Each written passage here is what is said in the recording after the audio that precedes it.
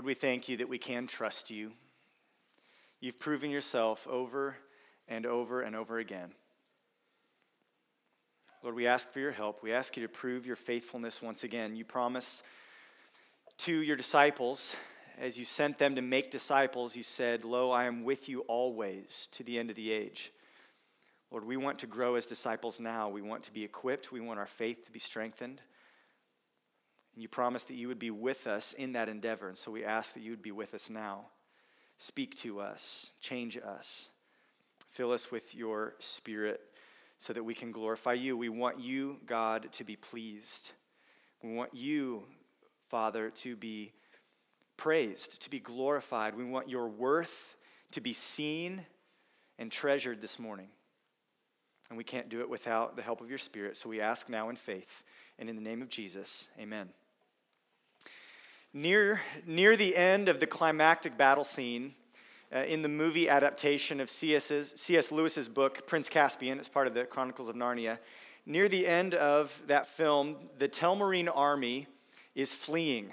They're running. They've been beaten in battle, and they come to a bridge at the river Baruna, and their path is blocked by a little girl named Lucy, who's a little bit older than our Lucy here.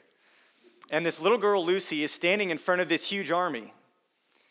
And she stands all by herself on this bridge, and she draws her little dagger and smiles. The confusion on the faces of the confused soldiers quickly changes to fear, because Lucy is not alone. A massive lion steps onto the scene directly behind her, and immediately the viewer understands the source of her courage. There is an untamable power that is with her, and she knows that she will not need to raise a finger to rout the enemy. His roar will turn their cold hearts to water and their knees to jelly. This scene is not technically in the book if you've read the originals, but it does a good job of accurately capturing Lewis's portrayal of the power, the matchless power of this great lion, Aslan. This beloved children's story is really doing something significant. It's hinting at an eternal truth, a truth that God's people have known and believed since the time of the patriarchs, a truth that is proclaimed triumphantly by the Apostle Paul in Romans chapter 8. If God is for us, who can be against us? You see, not only is God for us as his children, whom he loves, God is also with us. The presence of God with his people is a glorious truth, and it is a source of courage, a source of comfort, and it is a guarantee of his protection and his provision and his blessing. Abraham came to know and rest in this blessing. As Abimelech recognized back in chapter 21, God is with you in all that you do. But Abraham's journey is complete, and now Isaac is the bearer of the promise. And like his father before him, Isaac's faith was going to be tested. Would he walk by faith? Would he pass the test? Would he find success in the end like Abraham? Well, in chapter 26, we see God's presence is promised, but God's presence is also doubted. Following his failure, God's presence is proven, and in the end, it is even recognized by Isaac's neighbors. That's your outline for this morning. If you're taking notes, you can write this down and then clock out for the next 45 minutes. God's presence is promised, doubted, proven, and then recognized. Start with me in verses 1 through 6. We see God's presence is promised as he tells Isaac, "I will be with you," starting in verse 1. Now there was a famine in the land, besides the former famine that was in the days of Abraham. And Isaac went to Gerar, to Abimelech, king of the Philistines. And the Lord appeared to him and said, "Do not go down to Egypt. Dwell in the land of which I shall tell you. Sojourn in this land, and I will be with you and will bless you.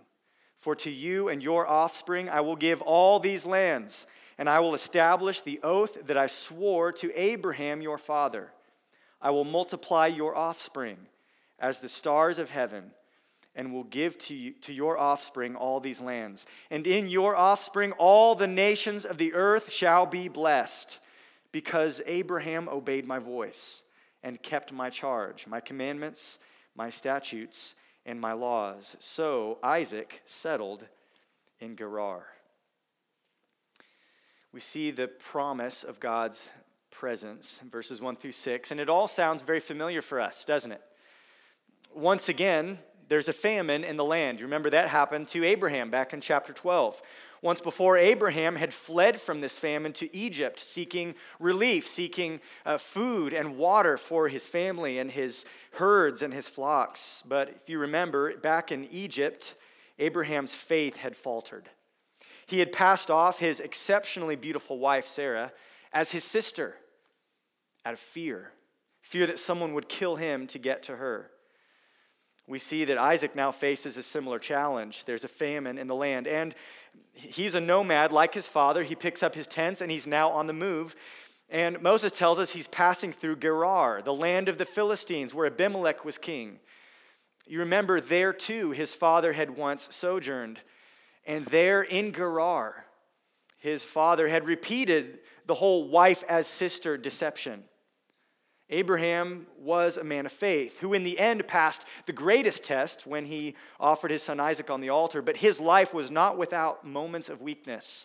And we're reminded here as the chapter begins of some of the circumstances that surrounded two of Abraham's mistakes.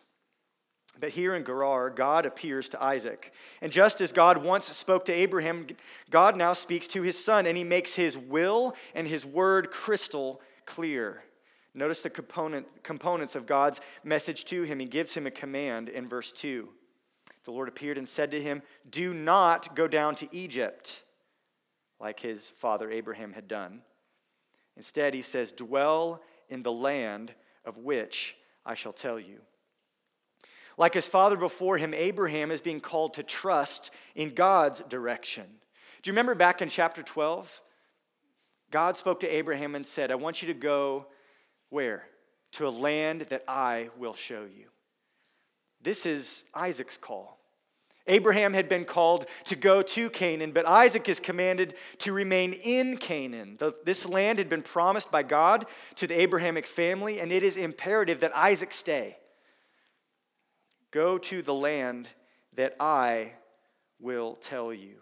Do not go down to Egypt. And he tells him in verse 3, sojourn in this land. I want you to stay here. Stay here, Isaac. But he doesn't just give him a command, he also gives him some assurance. In verse 3, look at what he says. Sojourn in this land, and I will be with you, and will bless you. Stay here, Isaac, and I will be with you, and I will bless you. Like the call of Abraham back in chapter 12, the command given to Isaac is clothed with a promise. I will be with you. I will bless you. No matter what the future holds, Isaac, it's going to be okay, because I, the God of your father, am with you, and I'm with you to bless you. Although staying in a famine-stricken land, and although he was a foreigner and there was great risk in staying, the presence of God was to be Isaac's confidence. I will be with you. Now I want you to think for a minute, what does this promise mean? If your mind is engaged, I hope it is. If your heart is engaged this morning, if you're thinking along with me critically, if you maybe read these verses this week, you might think about it. What does this promise mean? I will be with you. If you're like my kids around the dinner table, you would ask, well, isn't God everywhere all the time? Because if he is, does this promise really mean anything special? Well, in one sense, God is omnipresent. That's the big word. He is all present, everywhere present, at all times and in all places. Psalm 139:7 says, where shall I go from your spirit? Or where shall I flee from your presence? It's a rhetorical question. There's nowhere. He continues, if I ascend to heaven, you are there. If I make my bed in Sheol, you are there. If I take the wings of the morning and dwell in the uttermost parts of the sea, even there your hand shall lead me and your right hand shall hold me. In a spatial sense, there is nowhere that God is not. God is everywhere. God is everywhere.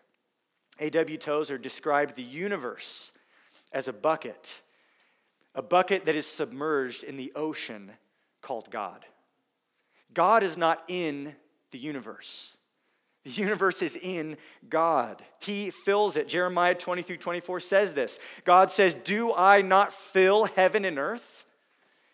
There's nowhere you can escape God's presence. One author described it. He said it this way: if God were to wear an overcoat, the universe would be in his pocket. God is much bigger and cannot be contained by this universe. In a spatial sense, there is nowhere that God is not. But at the same time, God does not act in every place in the same way. He is uniquely with his children, not just in a spatial sense, but in a personal sense. And his active personal presence means that he is present to save and to protect and to empower and to bless. And this is what Cain lamented losing back in Genesis chapter 4. Remember, God sent him away because he killed his brother. And Cain lamented in Genesis 4:14, "Behold, you have driven me today away from the ground, and from your face I shall be hidden." He knew that God's personal presence was not something he was going to enjoy in the same way that he had previously.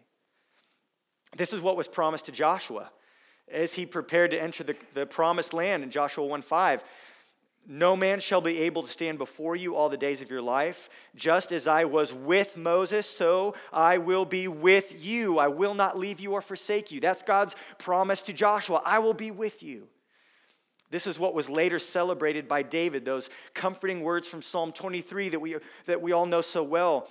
"Even though I walk through the valley of the shadow of death, I will fear no evil." Why? "For you are with me." It is this personal, protective, providing sense of God's presence that is promised to Isaac. I will be with you. Stay in the land, Isaac, trust me. I will take care of you. This assurance is followed up by an affirmation of the original promise made to Abraham. God has not given up on his plan to bless and to give the land and to provide blessing for all the world. We see it in verses 3-4.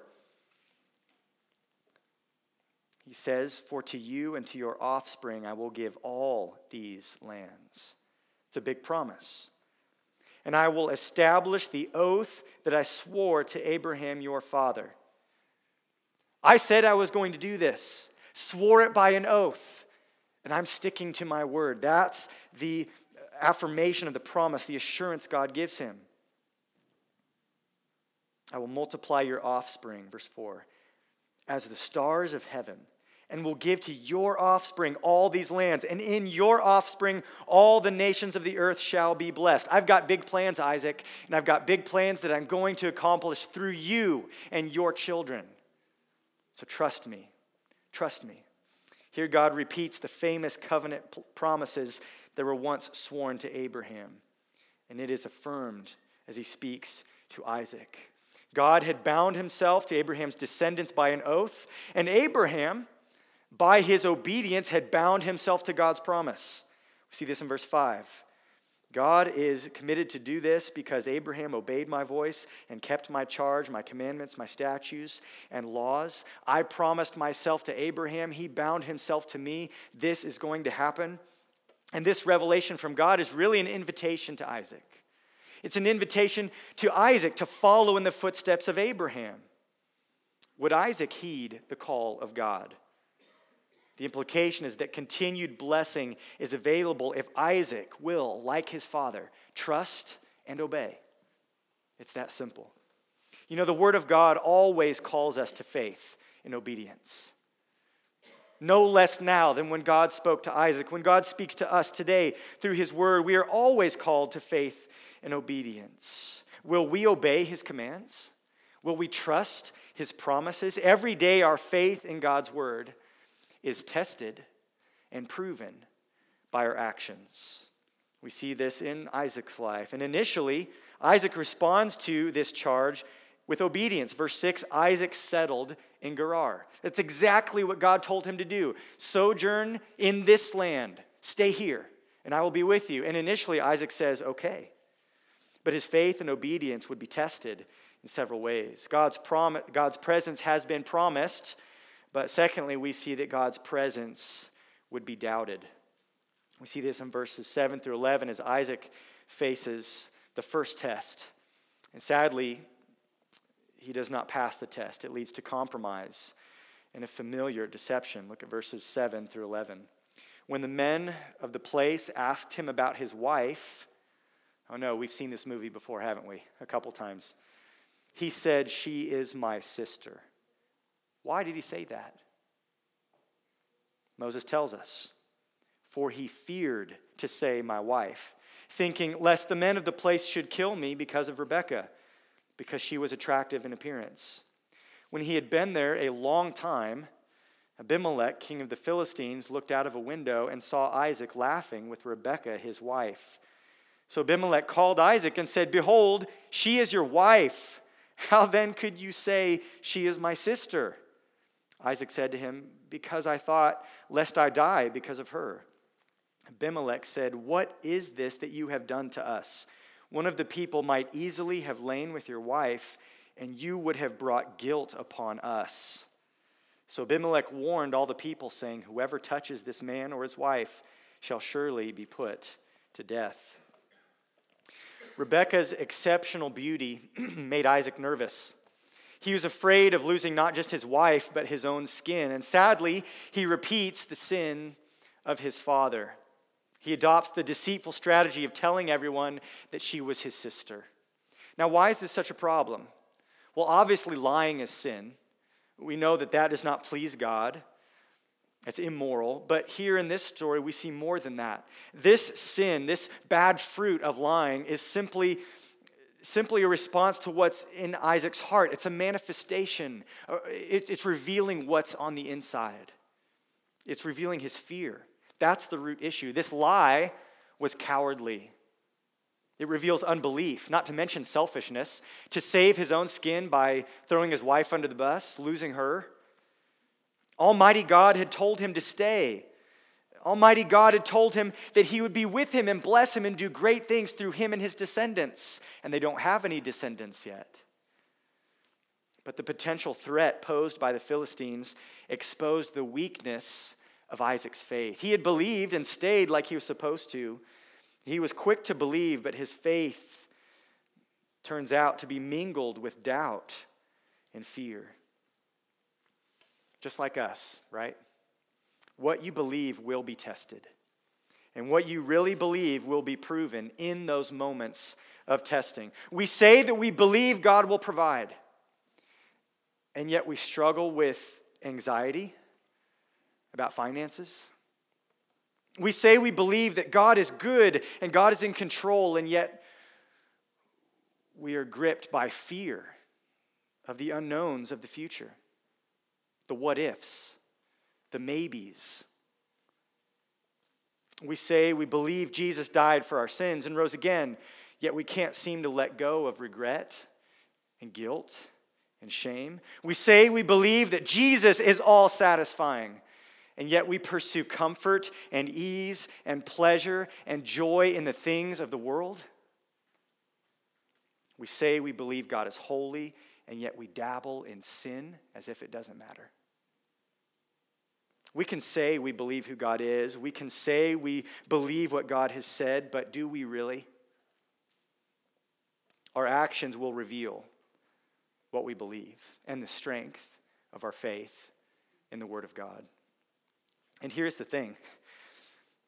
When you pass or fail that test, the results of that test are not private. The world is watching.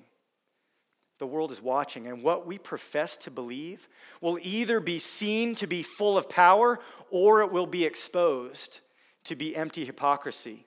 We see that in Isaac's situation. Eventually, his plot was discovered. Abimelech saw Isaac, quote unquote, laughing with Rebekah, his wife. We see that in verse 8. This is a discrete play on words in the Hebrew language. Remember, Isaac's name means laughter. But we see kind of a discrete notion here. The idea is that Abimelech saw Isaac and Rebekah being playful with one another, enjoying one another in such a way that made it very apparent she was not his sister. Abimelech was born at night, but not last night. And he knew exactly what that meant when he saw them interacting in such a way. Though Isaac was supposed to be the man of God, he ends up being rebuked by a pagan king in verses 9 through 10. Abimelech comes and confronts him. "She's your wife," he says. "How could you say she is my sister?"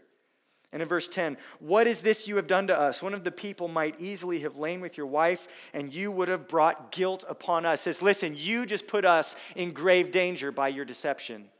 What are you doing? Are you trying to wreck us and destroy us?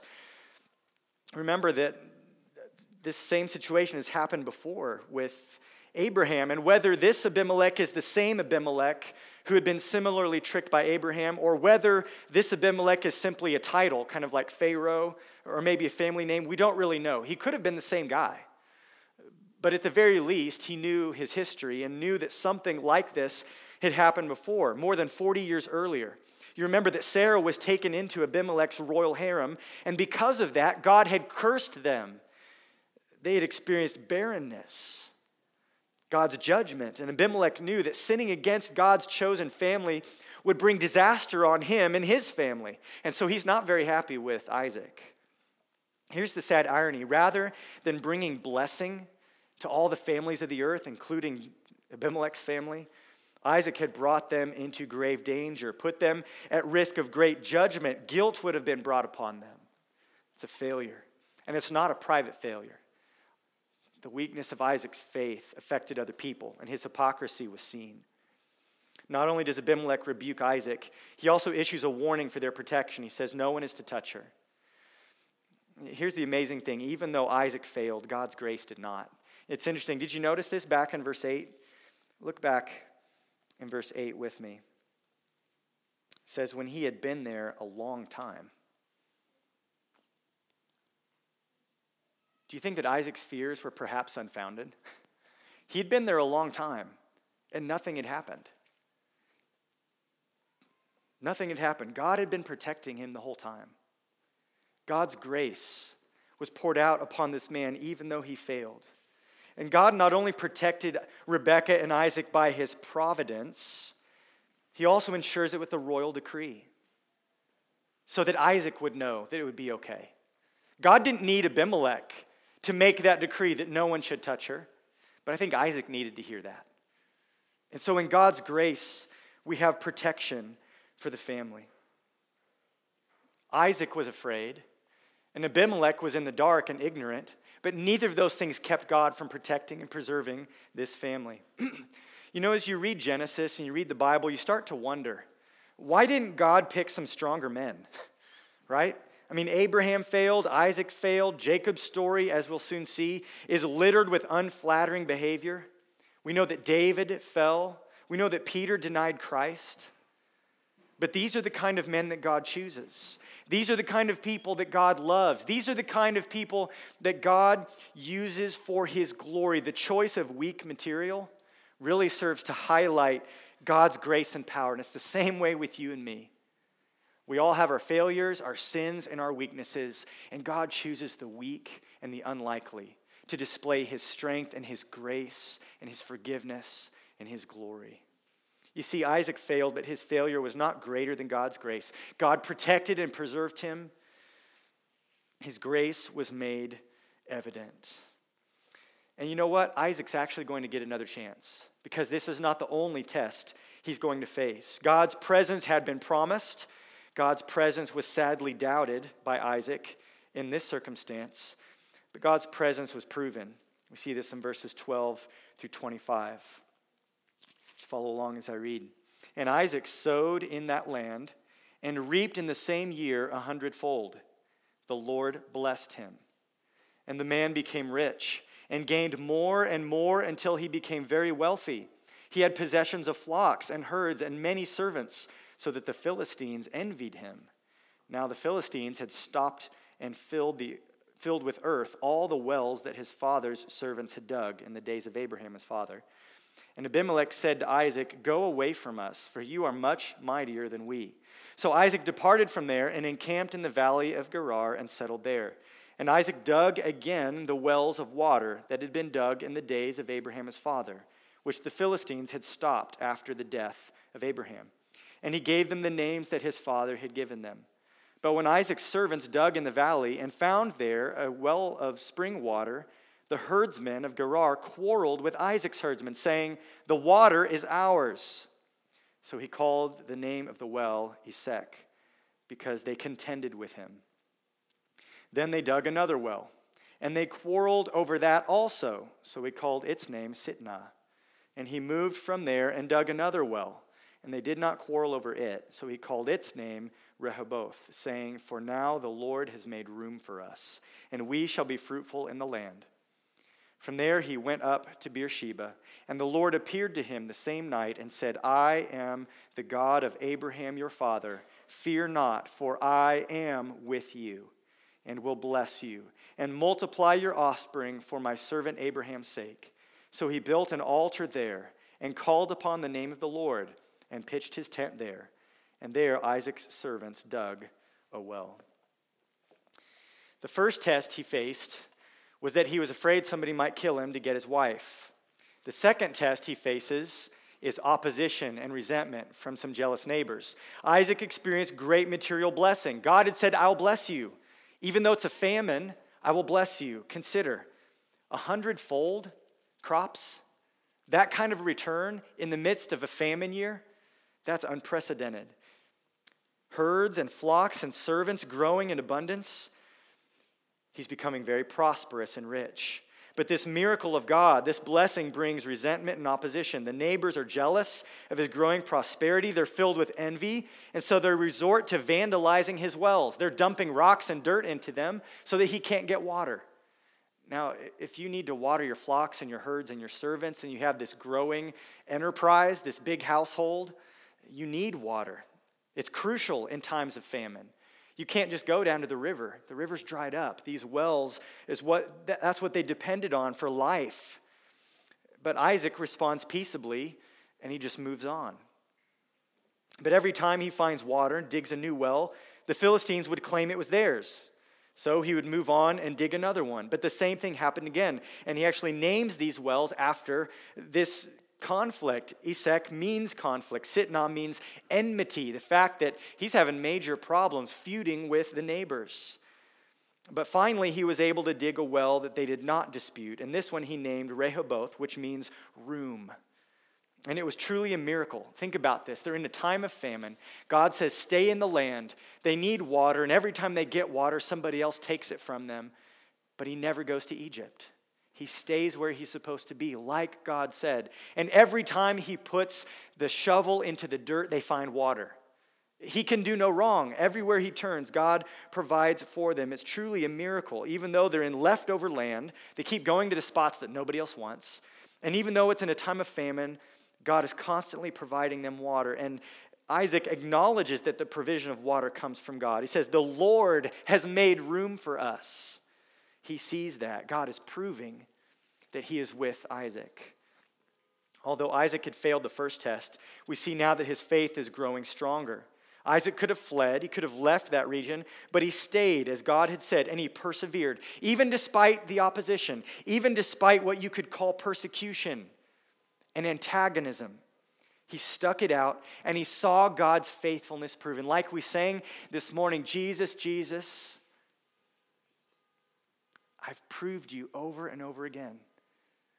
I've trusted you, and you've come through every time. If you trust God and obey him, that doesn't mean things will always be easy. God didn't say, stay in the land, and you'll have no trials. He says, stay in the land, and I'll be with you in the trials. That's a big difference. If you intend to trust God and obey him, you are going to face opposition. You are going to experience trials. You may experience antagonism from other people. There will be difficulty. But God desires more than just initial obedience that taps out once things get difficult. God desires to see perseverance. Momentary initial obedience is not enough. Genuine faith clings like a pit bull to the promises of God and doesn't let go. That's what God desires to see.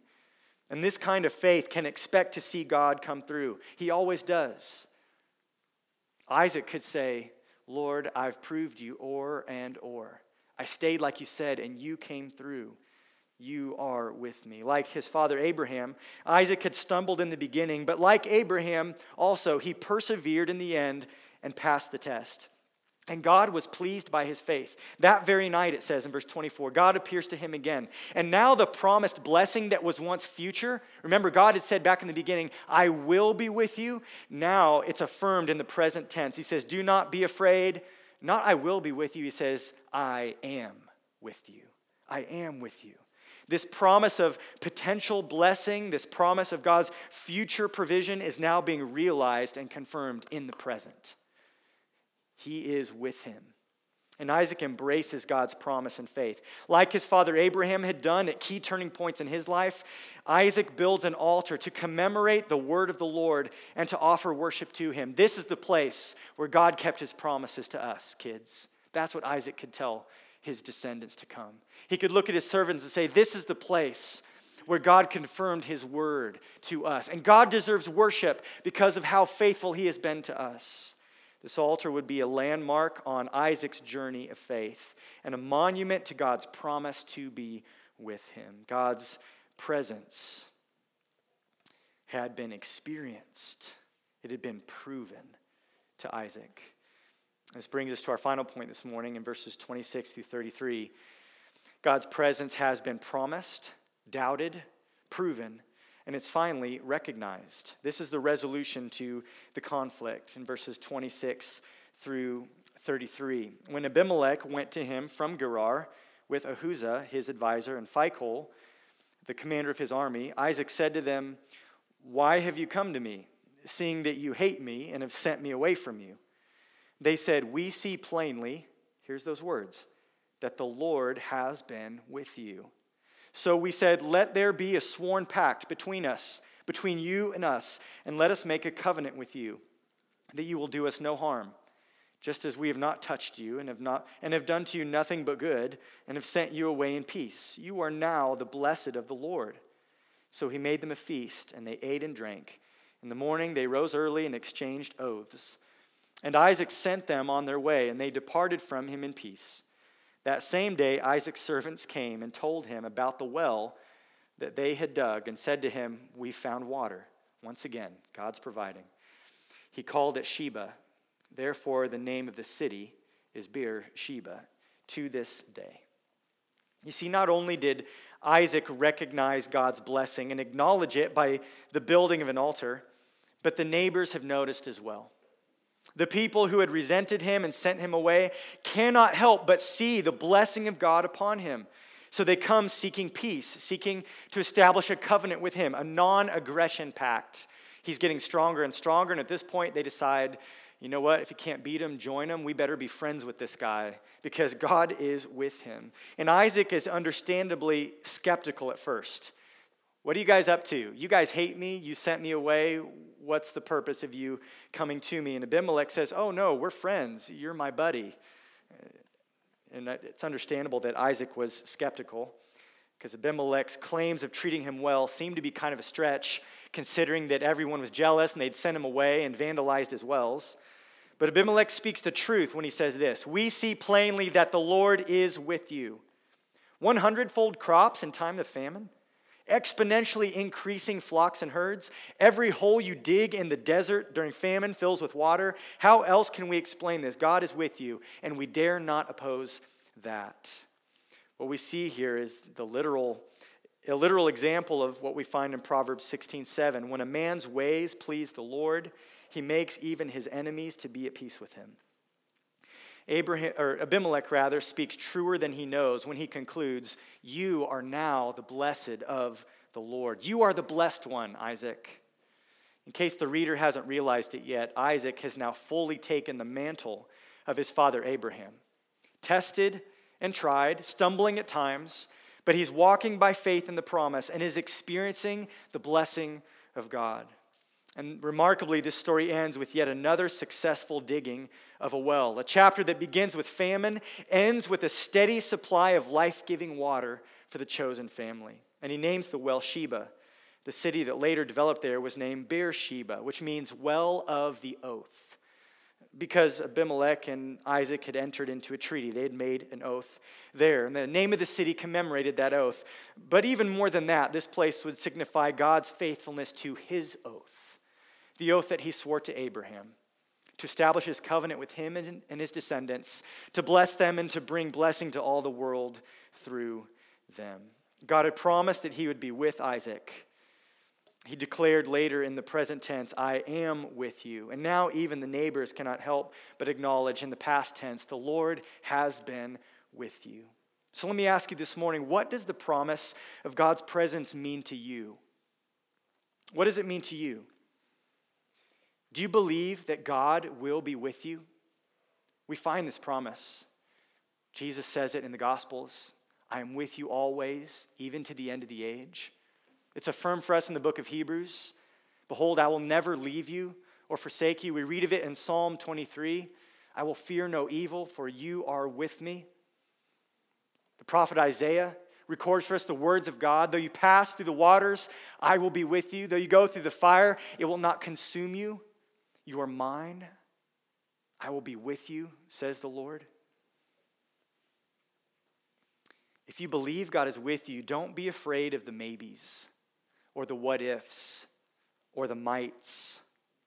You see, fear and anxiety can paralyze you. It can suck you into sin and compromise and failure. And all of us will be tested. We can sing this morning of our trust in Jesus. We can sing about how firm a foundation we have in the promises of God. We can sing that Christ is our solid rock. We stand on him. Everything else is sinking sand. But there are going to be tests that come when fears arise in your heart, and they will. When fears arise, what will you do with them? David writes in Psalm 56, 3-4, when I am afraid, not if, when. When I am afraid, I put my trust in you, in God, whose word I praise. In God I trust. I shall not be afraid. What can flesh do to me? To experience fear and anxiety is one thing, and that initial feeling is not sin. Jesus himself experienced a crushing weight of anxiety and apprehension in the Garden of Gethsemane. The night before he was crucified, it brought him to his knees. Father, if there's any way, take this cup from me. So to experience that kind of pressure and even fear and anxiety, that's one thing. But what matters is what you do with those fears. What matters is how you respond to the threat. What matters is how you cope with uncertainty. David acknowledged his fear. When I am afraid, he didn't try to puff his chest up and say, I'm never afraid. I got the no fear bumper sticker on the back. Check it out. I'm not scared of anything. No, he says, when I'm afraid, he was honest. He acknowledged his fears. But what he did was he turned to God with those fears. And by focusing on God, the one in whose word he trusted, he wrestled his heart back to a position of faith and trust by comparing the power of God to the power of men. In God I put my trust. What can flesh do to me? You see, the problem that Isaac had and the problem that we often struggle with so much, it's not just that we have fear in our hearts. No, that's not the problem. The problem is that we have a misplaced fear. We fear man more than God. We fear the loss of material possessions more than the loss of eternal reward that comes as we walk by faith. We fear the loss of pleasure more than the loss of integrity. William Gurnall, the Puritan pastor and author, wrote, we fear men so much because we fear God so little. And he concludes, one fear cures another. The solution to our fear is a greater fear.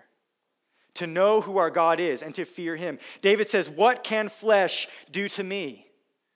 I know who God is. If God be for us, Paul writes, "Who can be against us?" Fear reveals that we have a small view of God. And we have come for a moment, catch this, we have come for a moment to believe the blasphemous claim that something in creation is more to be feared than the Creator. Don't forget who it is who promises to be with you. The little children's story of a massive lion standing behind you, that's just a small, weak little shadow of a much greater biblical truth. The God we serve is the God of all power. He is the creator of all things. He spoke the universe into being. He's the sustainer of all things. He holds the universe together by his will and by his word, the incarnate word, Jesus Christ.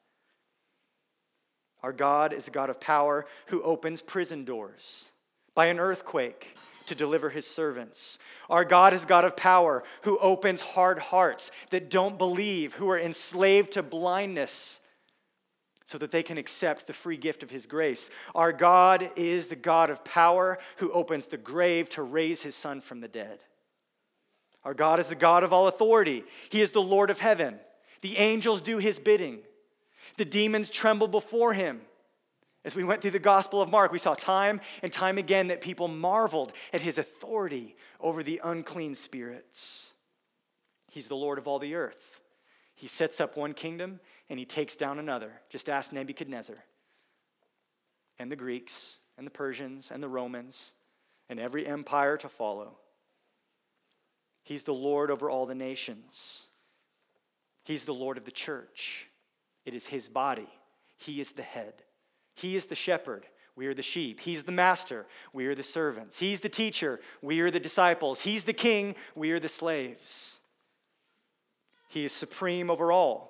No one compares to him in greatness. No one compares to him in power. No one compares to him in glory. No one compares to him in wisdom. No one compares to him in strength. He is awesome and glorious over all, so that when Isaiah sees a glimpse of the throne room, he falls on his face. Not because he's like, wow, that's cool, but because he says, woe is me. His fear brings him to his face. He's the sovereign ruler over all. God is sovereign over his creation. He can tell light to exist, and it exists. He can take a rib out of a man and make a woman. He can part the Red Sea. He can feed thousands with only one lunch. He can walk on water and tell the storm to be quiet and to be still. He can tell dead people to raise to life. He is sovereign over creation. He's sovereign over people, over their words, their actions, their choices. He's sovereign over time. Every element of history is no surprise to God. All of our days are written from before time in his book. He's sovereign over history, over all things. And this is who our God is. And who are we? We are the church. We are his people. We are his adopted children. We are his body, his bride, his temple, his inheritance. And he will not tolerate the vandalizing of his temple. That should encourage you and give you hope. He is not apathetic toward the needs of his children. He's a good father, not a cruel tyrant. He will not tolerate the injury of his bride. He's a jealous husband. He will not neglect his body, but rather he cares for us and nurtures us so that we grow into maturity. And he will not lose his inheritance. He purchased us with his blood. And Jesus says, no one can take them out of my hand.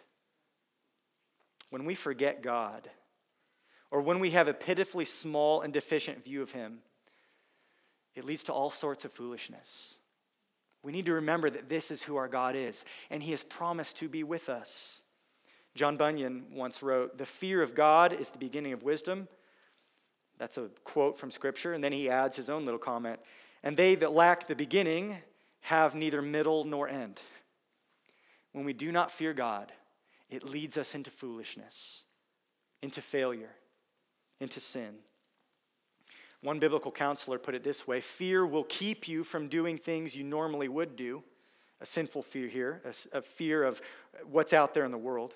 Fear will keep you from doing things you normally would do and lead you to do things normally you would never do. So here's the question. What do you fear?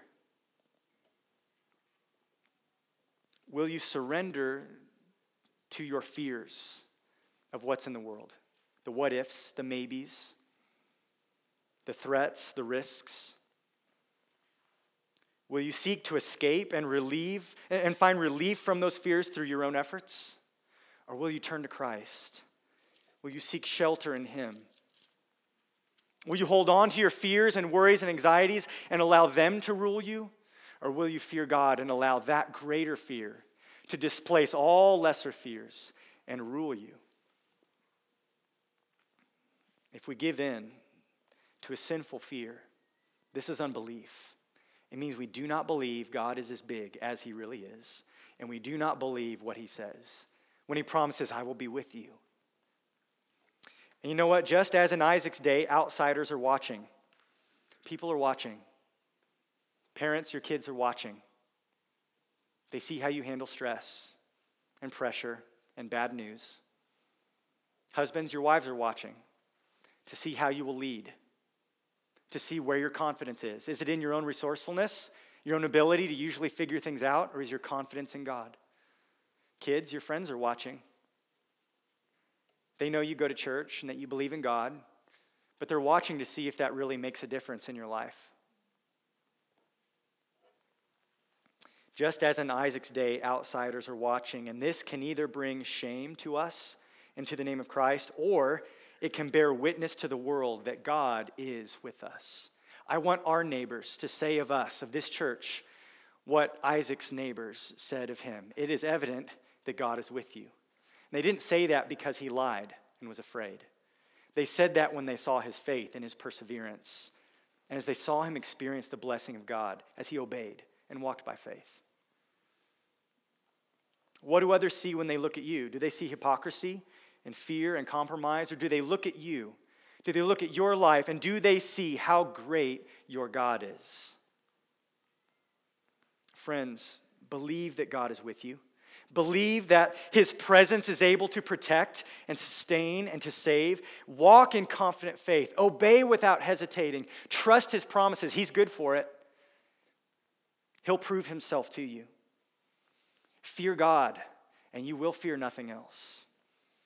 For some of you here this morning, some of you here today, perhaps are still in your sins. And God is not with you because you're not His child. You're not His disciple. You do not belong to His kingdom. By your unbelief, your independence, you set yourself up as an opponent, as an enemy. And if that's the case, then God's presence is not a blessing to you. It's actually a threat. It is a scary thing to be in the presence of God and still be in your sins. His holiness is all-consuming. His righteous wrath against sin cannot be escaped apart from finding shelter in Christ. Some of you this morning are not afraid of God, and you should be. You should be. The gospel is only good news to those who are terrified of God's wrath. And if you don't know Christ, I want you to hear me when I say this morning, that Jesus is returning and there will be a judgment and you will answer to Him. And God is more righteous and holy than you can possibly imagine. And in His grace, He's giving you time right now, this morning. He's giving you a chance this morning to repent of your sin and to believe, to trust in the gospel, so that God's presence becomes a blessing and a joy and a reward rather than a destructive and terrifying experience of wrath and judgment.